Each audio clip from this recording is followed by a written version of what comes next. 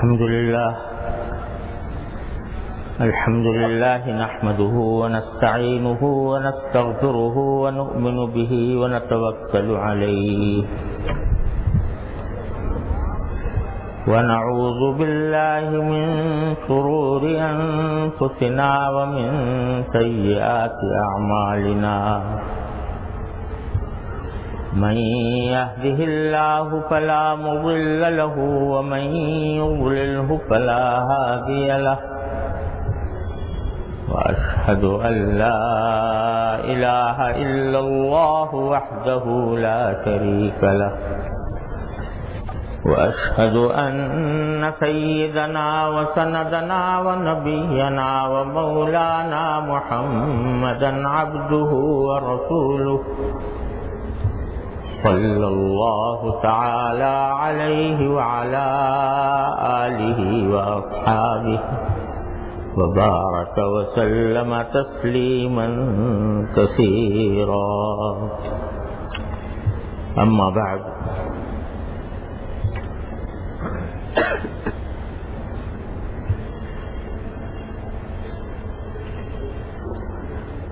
اللہ تبارک و تعالیٰ کے فضل و کرم سے ذو الحجہ کا مہینہ شروع ہوا ہے، اور جیسا کہ اس مہینے کے نام ہی سے ظاہر ہے، اس مہینے کی سب سے اہم خصوصیت اور فضیلت یہ ہے کہ اللہ تبارک و تعالی نے اس میں حج بیت اللہ کو مشروع فرمایا۔ اسی کا نتیجہ یہ ہے کہ اس زمانے میں چار دانگ عالم سے، دنیا بھر سے لوگ جوک در جوک بیت اللہ کا سفر کر رہے ہیں، اور کچھ ایسا لگتا ہے جیسے بیت اللہ میں کوئی مقناطیس ہے جو چاروں طرف سے انسانوں کو کھینچ رہا ہے۔ جن لوگوں نے وہ منظر دیکھا ہے ان کو اس بات کا احساس ہوگا کہ حضرت ابراہیم خلیل اللہ علیہ السلام نے جو پکار لگائی تھی آج سے 5-6 ہزار سال پہلے، اللہ تعالیٰ کے حکم سے اللہ تعالیٰ نے حکم دیا تھا کہ اذن فی الناس بالحج، کہ لوگوں میں اعلان کرو حج کا، اور اس کے نتیجے میں کیا ہوگا کہ یاتوک رجالا وعلی کل ضامر یاتین من کل فج عمیق، تو لوگ پیدل چل چل کر آئیں گے اور دبلے ہوئے اونٹوں سے پر چڑھ کر آئیں گے اور دور دراز سے آئیں گے۔ تو ہر سال اس کا نظارہ اللہ تبارک و تعالیٰ دکھاتے ہیں، اور حضرت ابراہیم خلیل اللہ علیہ السلام نے دعا فرمائی تھی کہ فَاجْعَلْ أَفْئِدَةً مِّنَ النَّاسِ تَهْوِي إِلَيْهِمْ، کہ آپ لوگوں کے دلوں کو ایسا بنا دیجئے کہ کھچ کھچ کر اس کی طرف آئیں۔ تو اس کا نظارہ بھی ہزارہ سال سے دنیا دیکھ رہی ہے کہ دنیا کی کوئی جگہ ایسی نہیں ہے جہاں لوگ اتنی کشش کے ساتھ، اتنی محبت کے ساتھ، اتنی عقیدت کے ساتھ، اتنی قربانیاں دے کر، دھکے مکے کھا کر وہاں پہنچنے کی کوشش نہیں کرتے جتنی کہ بیت اللہ تک پہنچنے کی کوشش کرتے ہیں۔ چاروں طرف سے، اطراف عالم سے لوگ ہیں کہ کھنچے ہوئے چلے جا رہے ہیں۔ حضرت ابراہیم خلیل اللہ علیہ السلام کی دعا کی قبولیت بھی اسی طرح ہو رہی ہے، اور جو اعلان کیا گیا تھا اس کا جواب بھی اس طرح دیا جا رہا ہے۔ سال بھر میں ایک مرتبہ اللہ تبارک و تعالیٰ یہ نظارہ ساری دنیا کو دکھاتے ہیں، اور سارے انسانوں کو لاکھوں انسان میدان عرفات میں جمع ہو کر اللہ تبارک و تعالیٰ کو پکارتے ہیں، کھڑے ہو کر اللہ تعالیٰ کا ذکر کرتے ہیں، دعائیں کرتے ہیں، اللہ تعالیٰ کی رحمت کی بارشیں برستی ہیں، عجیب سما ہوتا ہے۔ تو بہت سے خوش نصیب ہمارے بھائی بہن وہ ہیں جو الحمدللہ پہنچ چکے ہیں یا جا رہے ہیں، اور اسی ہفتے اسی عشرے میں انشاءاللہ یہ عبادت انجام پائے گی۔ اور بہت سے وہ ہیں ہم جیسے جو وہاں پہنچ نہیں پائے اور حج کی اس عبادت میں شریک نہیں ہو سکے، تو بعض اوقات حسرت ہوتی ہے کہ اللہ کے نیک بندے اس عظیم سعادت سے بہرور ہو رہے ہیں اور ہم وہاں تک نہیں پہنچ سکے۔ تو میرے حضرت والا حضرت عارفی قدس اللہ تعالیٰ سرہ، اللہ تعالیٰ ان کے درجات بلند فرمائے، وہ ایک مرتبہ فرمانے لگے کہ جو لوگ وہاں جانے کی آرزو رکھتے ہیں اور ان کے دل میں تمنا ہے لیکن اپنے حالات کی وجہ سے نہیں جا سکے، کوئی اس وجہ سے نہیں جا سکا کہ اتنا خرچہ برداشت نہیں کر سکتا، کوئی اس وجہ سے نہیں جا سکا کہ مختلف مصروفیات نے اس کے پاؤں میں زنجیریں ڈالی ہوئی ہیں، کوئی اس وجہ سے نہیں جا سکا کہ اس کے ذمے اور کچھ حقوق ہیں، فرائض ہیں جن کو وہ انجام دے رہا ہے۔ تو حضرت فرماتے تھے کہ کیا اللہ تبارک و تعالی اس بندے کو جو کسی اپنے ذاتی حالات کی وجہ سے یا مالی وسعت نہ ہونے کی بنا پر وہاں نہیں پہنچ سکا، کیا اس کو اس لیے محروم فرما دیں گے کہ بھئی اس کے پاس پیسے نہیں تھے، اور اس کو اس لیے محروم فرما دیا جائے گا کہ کیونکہ پیسے نہیں تھے، اس کے اوپر حج فرض بھی نہیں تھا اور پیسے نہ ہونے کی وجہ سے یہ نہیں جا سکا؟ تو ہمارے حضرت فرماتے تھے کہ اللہ تبارک و تعالیٰ کے ساتھ یہ بدگمانی کسی طرح بھی درست نہیں۔ اگر دل میں واقعی خواہش ہے، لگن ہے، آرزو ہے اور حالات کی وجہ سے نہیں پہنچ سکا، تو انشاءاللہ اللہ تبارک و تعالیٰ اس کو محروم نہیں فرمائے گا۔ اور اس محرومی سے بچانے کے لیے اللہ تبارک و تعالیٰ نے یہاں ہم لوگوں کے لیے بھی اس عشرے میں کچھ خصوصی احکام عطا فرما دیے ہیں کہ ان احکام کو اگر اس نیت سے بجا لائیں کہ ہم حج تک تو نہیں پہنچ سکے لیکن اللہ تبارک و تعالیٰ، اللہ کے رسول صلی اللہ علیہ وسلم نے یہ احکام ہمیں عطا فرمائے ہیں، تو کچھ بعید نہیں کہ جب رحمت کی گھٹائیں وہاں برسیں گی تو اللہ تعالیٰ کی بارگاہ میں فاصلوں کا کوئی اعتبار نہیں ہوتا۔ جب رحمت کی گھٹائیں وہاں برسیں گی تو ان کے چھینٹے انشاءاللہ یہاں پر بھی پڑیں گے، اور وہ اس طرح کہ کچھ چیزیں ہیں جو اس زمانے میں کرنے کی ہیں۔ اللہ تبارک و تعالیٰ اپنے فضل و کرم سے ان کی توفیق عطا فرمائے، تو اللہ تعالیٰ کی رحمت سے امید رکھنی چاہیے کہ انشاءاللہ ہم بھی محروم نہیں رہیں گے۔ مثلا ایک حدیث میں نبی کریم سرور دو عالم صلی اللہ علیہ وسلم نے یہ ارشاد فرمایا کہ جس شخص کو اس مہینے میں قربانی کرنی ہو اس کو یہ چاہیے کہ ذوالحجہ کے چاند دیکھنے کے بعد نہ اپنے بال کاٹے نہ اپنے ناخن کاٹے۔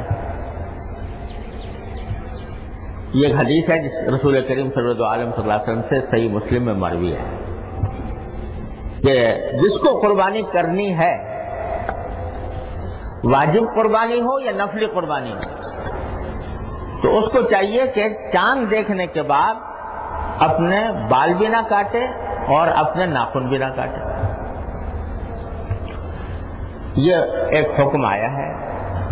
اگرچہ تمام علماء کا تقریباً اس پر اتفاق ہے، فقہاء کرام کا، کہ یہ حکم وجوب کے لیے نہیں ہے، یعنی ایسا کرنا واجب نہیں، فرض نہیں، لیکن مستحب ہے. مستحب ہے یعنی اگر کوئی شخص اس حکم پر عمل کرے گا تو ثواب ملے گا اس کو انشاءاللہ اس حکم پر عمل کرنے کا. اور اسی وجہ سے علماء کرام نے ایک اور بات بھی فرمائی ہے کہ اگر کسی شخص کو ناخن کاٹے ہوئے یا مثلا بغلوں کے بال صاف کیے ہوئے 40 دن ہو گئے ہوں تو پھر اس حکم پہ عمل نہیں کرنا چاہیے، کیونکہ 40 دن کے بعد ناخنوں کو مؤخر کرنا، ناخن کاٹنے کو مؤخر کرنا مکروہ ہے، ناجائز ہے. یا جیسے بغلوں کے بال ہوتے ہیں یا زیر ناف کے بال ہوتے ہیں، ان کو 40 دن کے اندر صاف کرنا یہ سنت مؤکدہ ہے. لہذا اگر کوئی شخص اس کی خلاف ورزی کرے تو اس کے وہ قابل ملامت ہے، مکروہ ہے، ایسا کرنا مکروہ ہے اس کے لیے. تو کسی مستحب کی خاطر مکروہ عمل کرنا درست نہیں ہوتا. لہذا اگر کسی کو فرض کرو دیر ہو گئی اور 40 دن گزر گئے تو اس کو اس حکم پر عمل نہیں کرنا چاہیے، لیکن اگر نہیں گزرے تو پھر مستحب ہے کہ وہ بال نہ کاٹے اور ناخن نہ کاٹے. اب یہ جو ایک حکم آیا بڑا عجیب سا لگتا ہے، کیوں نہ کاٹے، کیوں بال نہ کاٹے، کیوں ناخن نہ کاٹے. تو میرے والد ماجد حضرت مفتی اعظم قدس اللہ تعالی سرہ اس کی حکمت بیان فرمایا کرتے تھے کہ در حقیقت اس حکم کے ذریعے ہمیں آپ کو اللہ تبارک و تعالی ان حاجیوں کے ساتھ ان کی مشابہت پیدا کرنا چاہتے ہیں جو اس وقت احرام باندھ کر حج کی نیت سے گئے ہیں.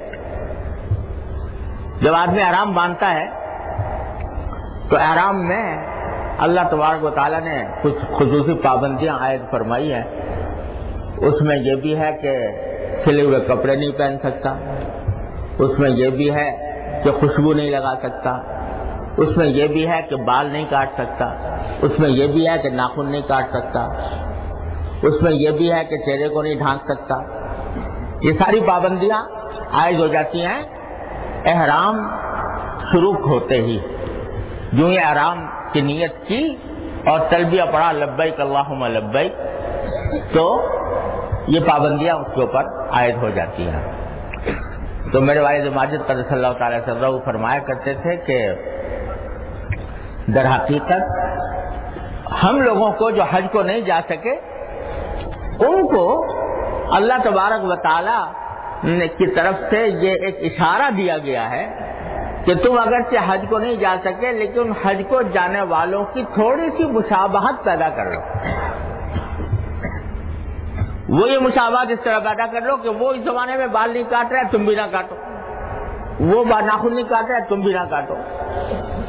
تو ایک مشابہت پیدا ہو جائے گی ان لوگوں کے ساتھ کہ جن کو اللہ تبارک و تعالی نے حج بیت اللہ کی سعادت سے نوازا ہے. تو تم یہ کہنے کے قابل ہو جاؤ گے کہ تیرے محبوب کی یا رب شباہت لے کے آیا ہوں، تیرے محبوب کی یا رب شباہت لے کے آیا ہوں، حقیقت اس کو تو کر دے، میں صورت لے کے آیا ہوں. تو اللہ تبارک و تعالی اس صورت کے بدولت بھی نواز دیں گے. تو جب ان کے اوپر رحمت کی گھٹائیں برسیں گی تو اس کا چھینٹا انشاءاللہ تمہارے اوپر بھی پڑ جائے گا. یہ حکمت ہے اس حکم کے اندر. تو اس طرح اللہ تبارک و تعالی نے ہم یہاں پر رہنے والوں کو ایک طرح سے ان احرام باندھنے والوں کے ساتھ اور حج میں جانے والوں کے ساتھ اللہ تبارک و تعالی نے ایک نسبت اور ایک مشابہت پیدا فرما دی. پھر وہ حضرات وہاں پر جب جاتے ہیں احرام باندھ کر تو یہ منظر وہاں دیکھنے کا ہوتا ہے کہ پوری فضا لبیک اللہم لبیک کی صداؤں سے گونجتی ہوتی ہے. لبیک اللہم لبیک لبیک لا شریک لک لبیک ان الحمد والنعمت لک والملک لا شریک لک. تو یہ تلبیہ لبیک اللہم لبیک اتنا پڑھا جاتا ہے اس زمانے میں کہ چاروں طرف سے یہی صدائیں بلند ہوتی نظر آتی ہیں. جس کو دیکھو وہ یہ لبیک اللہم لبیک پڑھ رہا ہے, فضائیں اس سے گونج رہی ہیں. یہاں تک کہ علماء کرام نے فرمایا, اور ظاہر ہے کہ قرآن و سنت کے دلائل کی بنیاد پر فرمایا, کہ جب آدمی احرام باندھ لے تو کوئی بھی ذکر لبیک اللہم لبیک سے زیادہ افضل نہیں ہے اس کے لیے. سب سے زیادہ افضل ذکر اس کے لیے یہ ہے کہ لبیک اللہم لبیک پڑھتا ہے, اور بلند آواز سے پڑھے. بلند آواز سے لبیک اللہم لبیک پڑھنے کا حکم دیا گیا ہے. تو ایک حج کے ماحول میں ایک خصوصیت یہ ہوتی ہے کہ ساری فضائیں لبیک کی صداؤں سے گونج رہی ہوتی ہیں. اس کی ایک مشابہت اللہ تبارک و تعالیٰ نے ہمارے لیے یہاں پیدا فرما دی. وہ یہ کہ یہ فرمایا کہ ایام تشریق میں, یعنی جب 9 ذی الحجہ کی تاریخ جو آنے والی ہے, عرفے کا, اس کی صبح سے لے کر اور ایام تشریق کے خاتمے تک, یعنی 13 ذی الحجہ کی عصر تک تکبیر تشریق واجب کر دیا ہے. یعنی ہر نماز کے بعد بلند آواز سے اللہ اکبر لا الہ الا اللہ واللہ اکبر وللہ الحمد, یہ واجب ہے. یہ صرف مستحب ہی نہیں, واجب ہے کہ ہر نماز فرض کے بعد اور نماز عید کے بعد یہ تکبیر پڑھنا ایک مرتبہ واجب ہے. بلکہ امام شافعی رحمۃ اللہ علیہ کے یہاں تو 3 مرتبہ واجب ہے. حنفی مسلک میں 1 مرتبہ واجب ہے سمجھتے. تو یہ تکبیر تشریق جو سارے سال نہیں ہوتی, سارے سال نماز کے بعد نہیں ہوتی, اور سارے سال حکم یہ ہے کہ ذکر کرو تو افضل یہ ہے کہ آہستہ کرو. ذکر بالجہر اگرچہ جائز ہے مگر افضل نہیں. افضل یہی ہے کہ آدمی ذکر کرے تو آہستہ کرے. ذکر بالجہر افضل نہیں ہے, اگرچہ جائز ہے. لیکن دعاؤں میں بھی یہی حکم ہے, دعا کرنی ہو تو آہستگی سے دعا کرنا یہ افضل ہے بلند آواز سے دعا کرنے کے مقابلے میں. تو ذکر اور دعا یہ 2 چیزیں ایسی ہیں کہ جس میں خفیہ کرنا, آہستگی سے کرنا, اپنے اللہ تعالیٰ سے براہ راست رابطہ قائم کر کے ذکر اور دعا کرنا یہ افضل ہوتا ہے. بلند آواز سے ذکر کرنا افضل نہیں. وہاں ذکر میں تو وہ بات ہونی چاہیے جو صدیق اکبر رضی اللہ تعالیٰ عنہ نے فرمائی کہ اسمعت من ناجی, مجھے کسی اور کو نہیں سنانا, جس سے میں مناجات کر رہا ہوں, جس سے میں فریاد کر رہا ہوں, بس اس کو سنا دیا میرے لیے کافی ہے. تو عام حکم یہ ہے. چنانچہ عام نمازوں کے اندر جو ہم نمازیں پڑھتے ہیں تو جماعت سے بھی پڑھتے ہیں, جماعت کے بعد ذکر بھی ہوتا ہے, لیکن سب اپنے اپنے ذکر میں مشغول ہو جاتے ہیں, بلند آواز سے کوئی ذکر نہیں ہوتا. لیکن یہاں ان 5 دنوں میں اللہ تبارک و تعالیٰ کی طرف سے پسندیدہ یہ ہے کہ بلند آواز سے کہو اللہ اکبر لا الہ الا اللہ واللہ اکبر وللہ الحمد. یہ تکبیر تشریق, یہ اس طرح ایک مشابہت اور پیدا فرما دی گئی کہ تکبیر تشریق کے ذریعے ان لبیک کہنے والوں کے ساتھ تم شریک ہو جاؤ. وہاں بھی دونوں چیزیں چلتی ہیں، لبیک بھی ہوتا ہے ان دنوں میں اور تکبیر تشریق بھی ہوتی ہے. حضرت صحابہ کرام فرماتے ہیں کہ ہم جب حضور اقدس صلی اللہ علیہ وسلم کے ساتھ حج کو گئے تو نماز کے بعد کوئی تکبیر کہتا تھا، نماز کے علاوہ بھی تکبیر کہتے تھے، اور کوئی تلبیہ پڑھتا تھا. تو دونوں ہوتے ہیں، لیکن اس کا ایک حصہ ہمیں بھی عطا فرما دیا اللہ تعالیٰ نے تکبیر تشریق کے ذریعے کہ یہ تکبیر تشریق کا ہو، واجب کر دیا ان کے ساتھ. وہ پہلی مشابہت جو تھی وہ مستحب تھی، یہ واجب کر دیا اللہ تبارک و تعالیٰ نے. اور یہ واجب ہے ہر مسلمان کے ذمے، جو مرد ہو یا عورت ہو، اور جماعت سے نماز پڑھ رہا ہو یا اکیلے پڑھ رہا ہو، ہر حالت میں واجب ہے. اگر فرض کرو جماعت نہیں ملی، اکیلا پڑھنا پڑ گیا کسی کو، تو اکیلے نماز میں بھی نماز کے بعد یہ تکبیر پڑھنا، اللہ اکبر لا الہ الا اللہ، اللہ اکبر وللہ الحمد، یہ پڑھنا واجب ہے. اور خواتین کے لیے بھی جو گھر میں نماز پڑھ رہی ہیں اکیلے، ان کے لیے بھی واجب ہے. بس یہ اس کا فرق ہے کہ خواتین کو بلند آواز سے پڑھنے کے بجائے آہستہ آواز سے پڑھنا چاہیے. خواتین کے لیے آواز بلند کرنا پسندیدہ نہیں، ان کے لیے لبیک بھی بلند آواز سے پڑھنا پسندیدہ نہیں. اگر حج کو گئی ہو تو لبیک تو پڑھنا ہے، لیکن وہ آہستہ آواز سے پڑھنا ہے. اسی طرح یہاں پر تکبیر تشریق بھی خواتین کے لیے آہستہ آواز سے پڑھنا ان کے ذمہ واجب ہے. اور اس معاملے میں خواتین اکثر و بیشتر اس مسئلے سے آگاہ نہیں ہوتی، اس واسطے ان کا اہتمام نہیں کیا جاتا. اور اس کی ایک وجہ یہ بھی ہے کہ ہم لوگ مرد لوگ جو ہیں وہ تو مسجدوں میں نماز پڑھتے ہیں، اگر ایک آدمی بھول جائے تو پوری مسجد پڑھ رہی ہوتی ہے، یاد آ جاتا ہے. لیکن خواتین بیچاری اپنے گھروں میں پڑھتی ہیں تو ان کو یاد دلانے والا بھی کوئی نہیں ہوتا. تو ان کو چاہیے کہ وہ عرفے کے دن سے 9 تاریخ کی صبح سے اور 13 تاریخ کی عصر تک وہ اپنے ہاں کوئی ایسا طریقہ اختیار کر لیں کہ وقت پر یاد آ جایا کرے. لکھ کے لگا لیں اپنے نماز پڑھنے کی جگہ پر، لکھ کے لگا لیں تاکہ یاد آ جائے. اللہ اکبر لا الہ الا اللہ، اللہ اکبر وللہ الحمد. تو یہ تکبیر اللہ تعالیٰ نے انہی دنوں میں مشروع فرمائی ہے اور کہیں سارے سال میں نہیں ہے. اور یہ تکبیر جو ہے تکبیر تشریق، یہ نمازوں کے بعد تو واجب ہے. اگر کوئی چھوڑے گا جان بوجھ کر تو گناہ ہوگا، لیکن نمازوں کے علاوہ بھی یہ تکبیر مستحب ہے. یعنی بلند آواز سے یہ تکبیر کہتے رہنا، چلتے پھرتے اٹھتے بیٹھتے.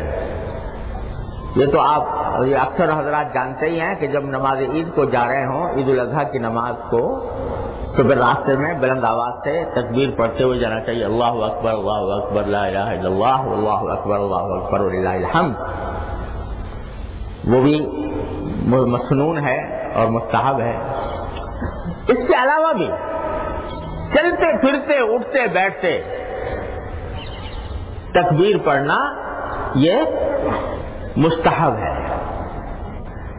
بلکہ حضرت امام ابو حنیفہ رحمۃ اللہ علیہ کے ایک قول سے یہ بات معلوم ہوتی ہے کہ یہ صرف ایام تشریق ہی میں نہیں، عرفے کے دن کے بعد ہی نہیں، بلکہ آج سے ہی، یعنی پہلی ذی الحجہ سے جو 10 دن شروع ہو رہے ہیں، یہ اللہ تعالیٰ کی کبریائی کے بیان کرنے کے دن ہیں. اللہ تعالیٰ کی کبریائی کے الفاظ فضاؤں میں گونجنے چاہیے. تو اس واسطے حضرت امام ابو حنیفہ رحمۃ اللہ علیہ کے زمانے میں، یعنی خیر القرون میں، ابتدائی دور میں، ایک معمول یہ تھا جو آج کل ختم ہو گیا کہ لوگ بازاروں میں بھی بلند آواز سے تکبیریں پڑھا کرتے تھے. جا رہے ہیں، ایک دوسرے کو دیکھا اور تکبیر پڑھی، اللہ اکبر لا الہ الا اللہ، اللہ اکبر وللہ الحمد۔ کوئی بازار کے اندر دکان پر بیٹھا ہے، وہ بیٹھے بیٹھے تکبیر پڑھ رہا ہے، کوئی جا رہا ہے تو وہ زبان سے تکبیر پڑھ رہا ہے۔ مطلب یہ کہ تکبیر پڑھنے کا ایک عام رواج تھا ان 10 دنوں میں بھی، جو یکم ذی الحجہ سے شروع ہے۔ تو حضرت امام ابو حنیفہ رحمۃ اللہ علیہ سے کسی نے پوچھا کہ حضرت یہ جو رواج ہے لوگوں میں کہ وہ تکبیر پڑھتے ہیں بازاروں کے اندر بھی، چلتے پھرتے بھی، اٹھتے بیٹھتے بھی، تو آیا یہ ایسا کرنا چاہیے یا نہیں کرنا چاہیے؟ تو حضرت امام ابو حنیفہ نے فرمایا ضرور کرنا چاہیے۔ انہوں نے اس کی ترغیب دی، اور اس کی بنا پر علماء کرام نے فرمایا کہ ان 10 دنوں میں بھی چلتے پھرتے اٹھتے بیٹھتے تکبیر پڑھنا اولا ہے، بہتر ہے۔ اور یہ بہتر کا اب آج کل کچھ مفقود سا ہو گیا ہے، ہم لوگ چھوڑ بیٹھے ہیں۔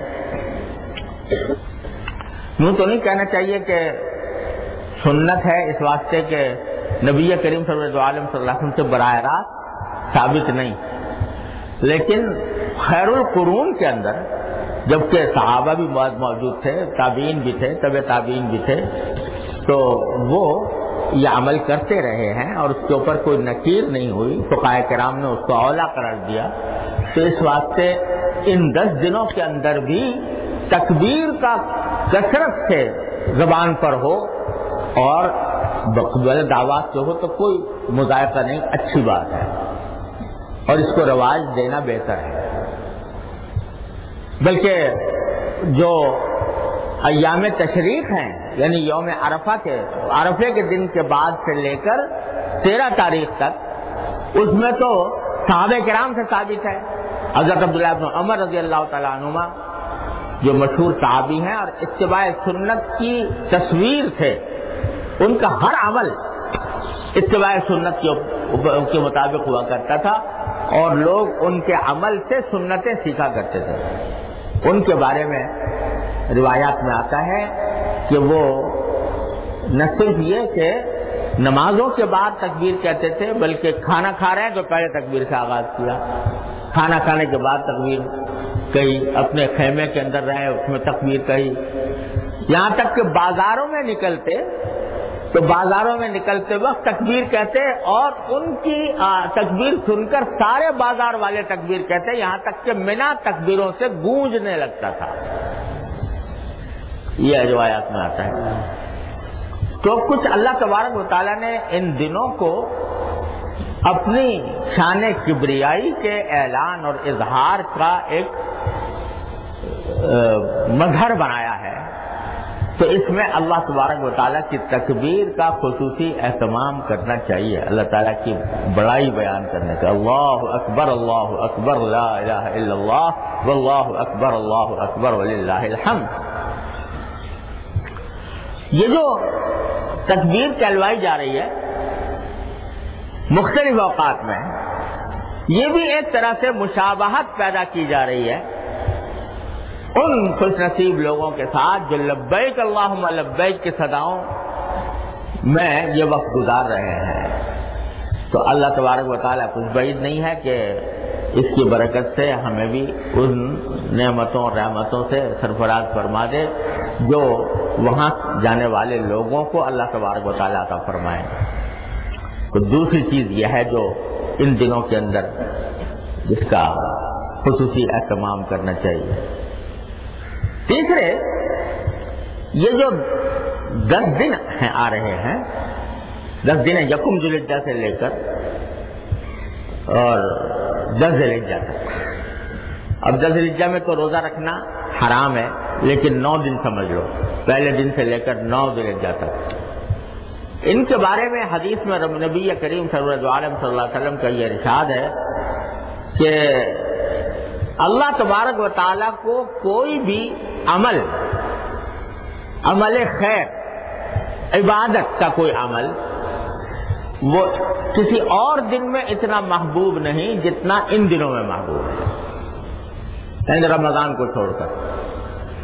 اس لیے علماء کرام فرماتے ہیں کہ رمضان کے بعد یہ دن جو آ رہے ہیں، یہ دن اور یہ راتیں، یہ رمضان کے بعد عبادت کے لیے سب سے افضل زمانہ ہے، ہر قسم کی عبادت کے لیے۔ کچھ عبادتوں کی فضیلت تو رسول کریم سرور عالم صلی اللہ علیہ وسلم نے ارشاد فرما دی کہ ان دنوں میں، یعنی یکم ذی الحجہ سے لے کر 9 ذی الحجہ تک، ان دنوں میں ایک دن کا روزہ 1 سال کے روزے کا ثواب رکھتا ہے۔ ایک دن کا روزہ 1 سال کے روزوں کے برابر ہے، اور ایک رات کی عبادت لیلۃ القدر کی عبادت کے برابر ہے۔ تو آپ اندازہ کرو کہ 24 گھنٹے اس میں اس فضیلت میں داخل ہو گئے، 24 کے 24 گھنٹے کہ دن کے اندر روزہ 1 سال کے برابر اور رات کی عبادت لیلۃ القدر کی عبادت کے برابر۔ اور صرف روزے اور رات کی عبادت ہی کے ساتھ کوئی خصوصیت نہیں ہے، بلکہ حدیث کے الفاظ سے معلوم ہوتا ہے کہ ہر عمل، تلاوت ہو، ذکر ہو، تسبیح ہو، صدقہ خیرات ہو، یا کوئی اور بھی نیک عمل ہو، اس کا ثواب ان دنوں میں اللہ تبارک و تعالیٰ کی رحمت سے بہت بڑھ جاتا ہے۔ اللہ تعالیٰ کو کوئی نیک عمل کسی اور زمانے میں اتنا محبوب نہیں جتنا ان زمانوں پر اس زمانے میں محبوب ہے۔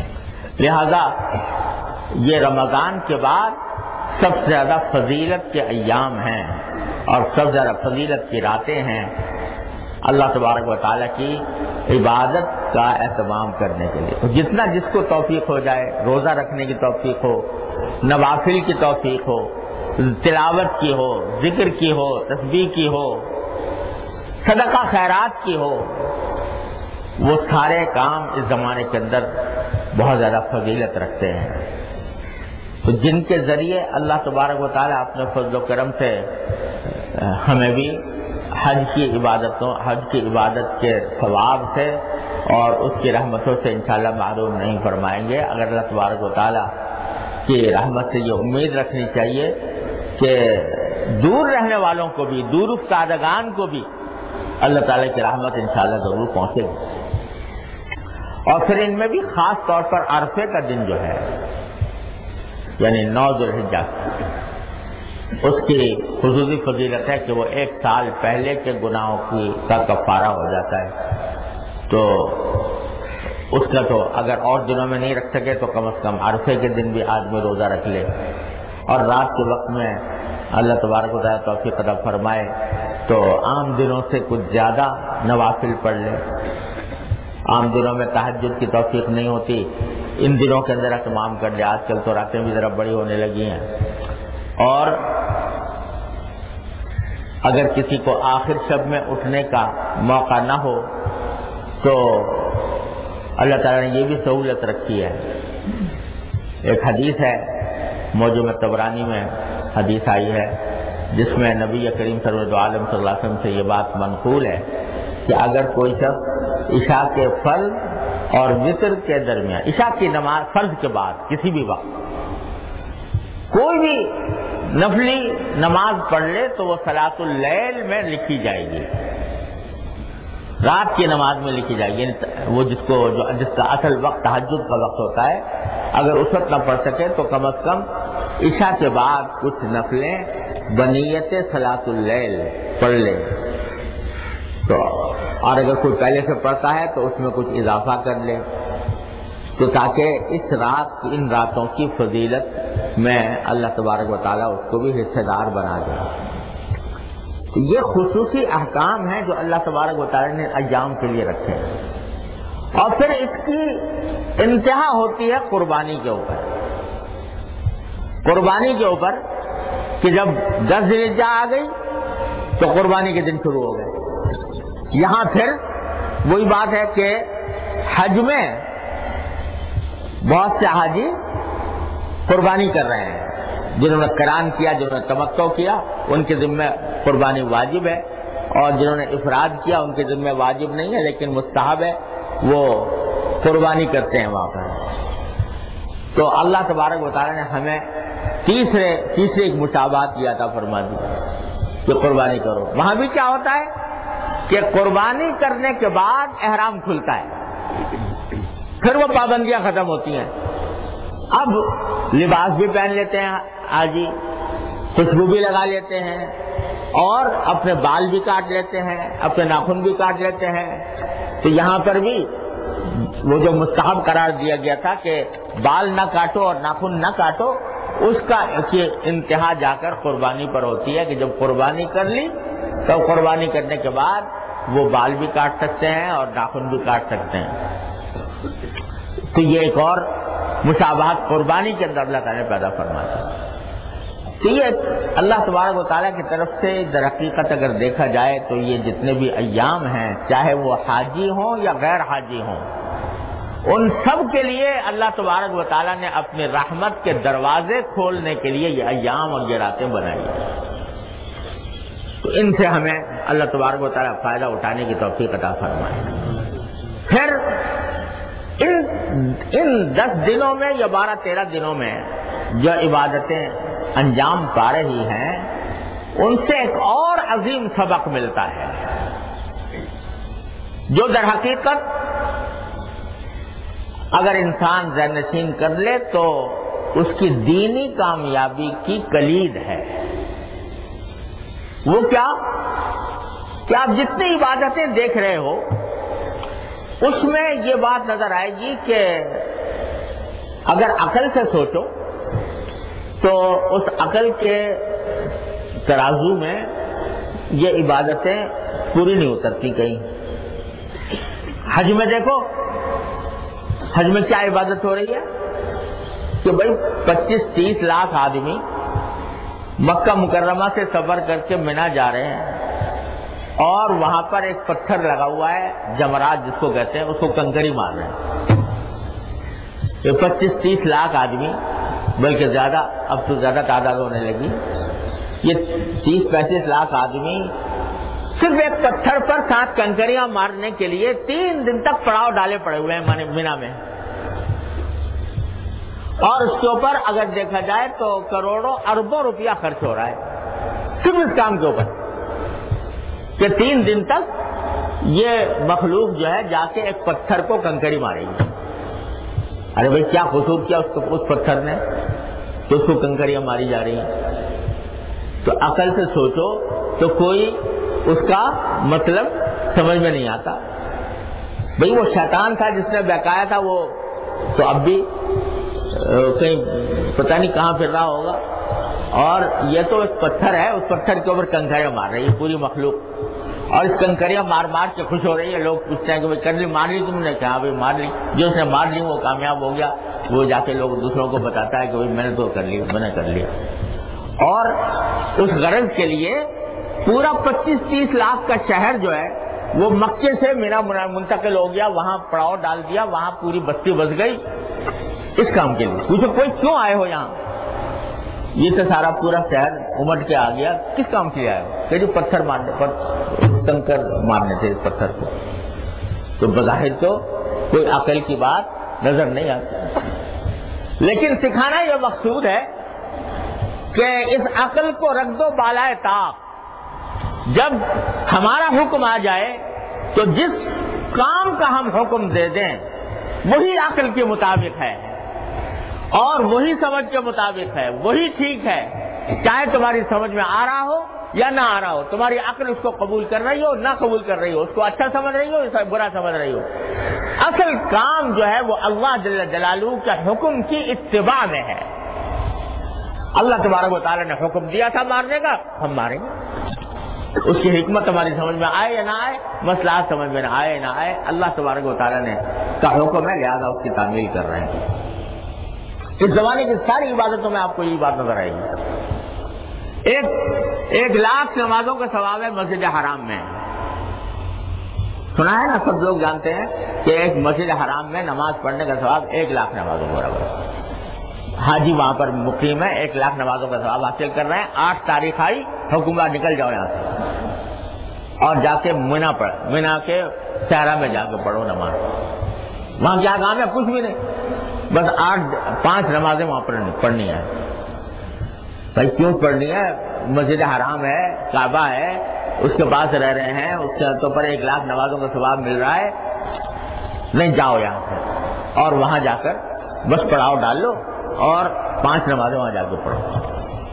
تو بتانا یہ مقصود ہے کہ نہ بیت اللہ میں کچھ رکھا ہے، نہ کعبے میں کچھ رکھا ہے، نہ مسجد حرام میں کچھ رکھا ہے. اصل جو کچھ ہے وہ ہمارے حکم میں ہے. جب تک ہم نے کہا تھا کہ مسجد حرام میں 1 لاکھ نمازوں کا ثواب ہے، 1 لاکھ نمازوں کا ثواب ملے گا. جب ہم نے کہا چلے جاؤ تو اب تمہارے لیے اس مسجد حرام میں کوئی فضیلت نہیں ہے. اب تمہاری فضیلت اس صحرا میں ہے، مینا کے صحرا میں جا کر وہاں فضیلت حاصل ہوگی. قدم قدم پر اللہ تبارک و تعالیٰ نے یہ بات دکھائی ہے. اسی کا ایک مظاہرہ ہمارے یہاں قربانی میں ہے کہ قربانی ایک ایسی عبادت ہے کہ بس ان 3 دنوں میں انجام پائے گی اور سارے سال قربانی نہیں. اور سارے سال آپ اگر بکرا ذبح کرو تو گوشت صدقہ کر سکتے ہو، لیکن قربانی کی عبادت نہیں. قربانی کی عبادت کا مطلب یہ ہے کہ جانور کے گلے پر اللہ کے نام پر اللہ کے لیے چھری پھیر دی، قربانی کی عبادت ہو گئی. گوشت سے اس کا کوئی تعلق نہیں، وہ صرف اللہ کے نام پر جانور کو ذبح کرنے کا نام ہے قربانی. یہ ادا ہو گیا. بھائی سارے سال پڑا ہوا تھا، وہاں پر ہمارے پاس پیسے بھی تھے، اس وقت ہم قربان کر لیتے. اس وقت قربانی وہ قربانی کچھ نہیں. اگر سارے سال کرتے رہو تو کوئی قربانی کا ثواب نہیں ملے گا. اور ان دنوں میں اللہ تعالیٰ نے کہہ دیا کہ قربانی سے زیادہ فضیلت والا عمل ان دنوں میں کوئی اور نہیں. تو آپ ان دنوں کے اندر اگر کر رہے ہو تو وہ عبادت ہے، اللہ تعالیٰ کے قرب کا ذریعہ ہے، اللہ تعالیٰ کو پسند آ رہا ہے، اللہ تعالیٰ کی رضا حاصل ہو رہی ہے. اور دنوں میں کرو تو کچھ بھی نہیں، کچھ حاصل نہیں ہوتا، بس گوشت ہی گوشت ہے، لیکن قربانی کچھ نہیں. تو یہ سارے احکام اللہ تبارک و تعالیٰ نے جو عطا فرمائے ان دنوں میں، اس میں سبق یہ دینا ہے کہ اگر مسلمان ہو تو تمہیں سب سے زیادہ اہمیت اس بات کو دینی چاہیے کہ اللہ تبارک و تعالیٰ اور اللہ کے رسول صلی اللہ علیہ وسلم نے جو کوئی حکم دے دیا یا جو کوئی چیز مشروع قرار دے دی، اس کو بے چون و چرا مان کر اس پر عمل کرو. اس میں عقلی گھوڑے مت دوڑاؤ کہ بھائی کیوں ایسا کیوں ہو گیا اور ایسا کیوں نہیں ہو گیا، یہ کیوں حلال ہو گیا، کیوں حرام ہو گیا. اس کیوں کی فکر میں نہ پڑو، بلکہ جو اللہ نے حکم دے دیا، اللہ کے رسول صلی اللہ علیہ وسلم نے حکم دے دیا، اس کو اسی طرح عمل کر لو جس طرح کہا گیا. یہ اگر ہماری سمجھ میں آ جائے یہ نقطہ کہ دین در حقیقت نام ہے اتباع کا، اللہ تعالیٰ کے حکم کی اتباع کا، اللہ کے رسول صلی اللہ علیہ وسلم کے حکم کی اتباع کا، تو بے شمار سرکشے جو آج کی دنیا میں لوگوں کے ڈالے ہوئے ہیں وہ ختم ہو جائے. حکم ہے، بس جو حکم ہے تو اس حکم کی اتباع کرنی ہے، کیوں کا سوال نہیں ہے. اللہ تعالیٰ اپنی رحمت سے ہمارے دلوں میں یہ بات اچھی طرح بٹھا دے اور ان ایام اور ان راتوں سے اپنی رضا کے مطابق صحیح طور پر فائدہ اٹھانے کی توفیق عطا فرمائے. وصلی اللہ تعالی علی خیر خلقہ محمد اللهم صل على سيدنا ومولانا محمد وعلى ال محمد كما صليت على ابراهيم وعلى ال ابراهيم انك حميد مجيد. ربنا ظلمنا انفسنا وان لم تغفر لنا وترحمنا لنكونن من الخاسرين. ربنا آتنا في الدنيا حسنة وفي الآخرة حسنة وقنا عذاب النار. ربنا اغفر لنا ذنوبنا وإسرافنا في أمرنا وثبت أقدامنا وانصرنا على القوم الكافرين. یا ارحم الراحمین اپنے فضل و کرم سے رحمت سے ہمارے تمام گناہوں کو معاف فرما. یا اللہ ہمارے اعمال و اخلاق کی اصلاح فرما. اے اللہ ہمیں اپنے دین کی صحیح سمجھ عطا فرما، اس پر عمل کی توفیق عطا فرما، اس پر استقامت عطا فرما. یا اللہ تمام حاضرین و حاضرات کو ان کے تمام جائز مقاصد میں اپنے فضل و کرم سے کامیابی عطا فرما. اے اللہ ہر طرح کے شر سے فتنے سے ہماری حفاظت فرما، ہمارے گھر والوں متعلقین احباب سب کی حفاظت فرما. یا اللہ ہماری ہر طرح کے منکرات سے، معصیتوں سے، گناہوں سے حفاظت فرما. یا اللہ اپنے دین کے اوپر عمل کرنے کی توفیق عطا فرما. یا اللہ دین کی صحیح سمجھ عطا فرما دے، اس پر عمل کی توفیق عطا فرما، اس پر استقامت عطا فرما. یا اللہ جن جن لوگوں نے ہم سے دعا کی، فرمائش کی، اپنی رحمت سے ان سب کی دلی مرادوں کو پورا فرما. اللہم ربنا تقبل منا انك انت السميع العليم وتب علينا انك انت التواب الرحيم وصلى الله تعالى على خير خلقه سيدنا مولانا محمد وعلى اله واصحابه اجمعين آمین برحمتک یا اگلا اتوار عرفے کا ہوگا. اگلا اتوار جو ہے وہ عرفے 9 ذی الحجہ ہوگی نا, تو لوگ مشغول ہوں گے قربانی وغیرہ سے اس میں ہیں, تو اس لیے اگلے اتوار کو مجلس نہیں ہوگی.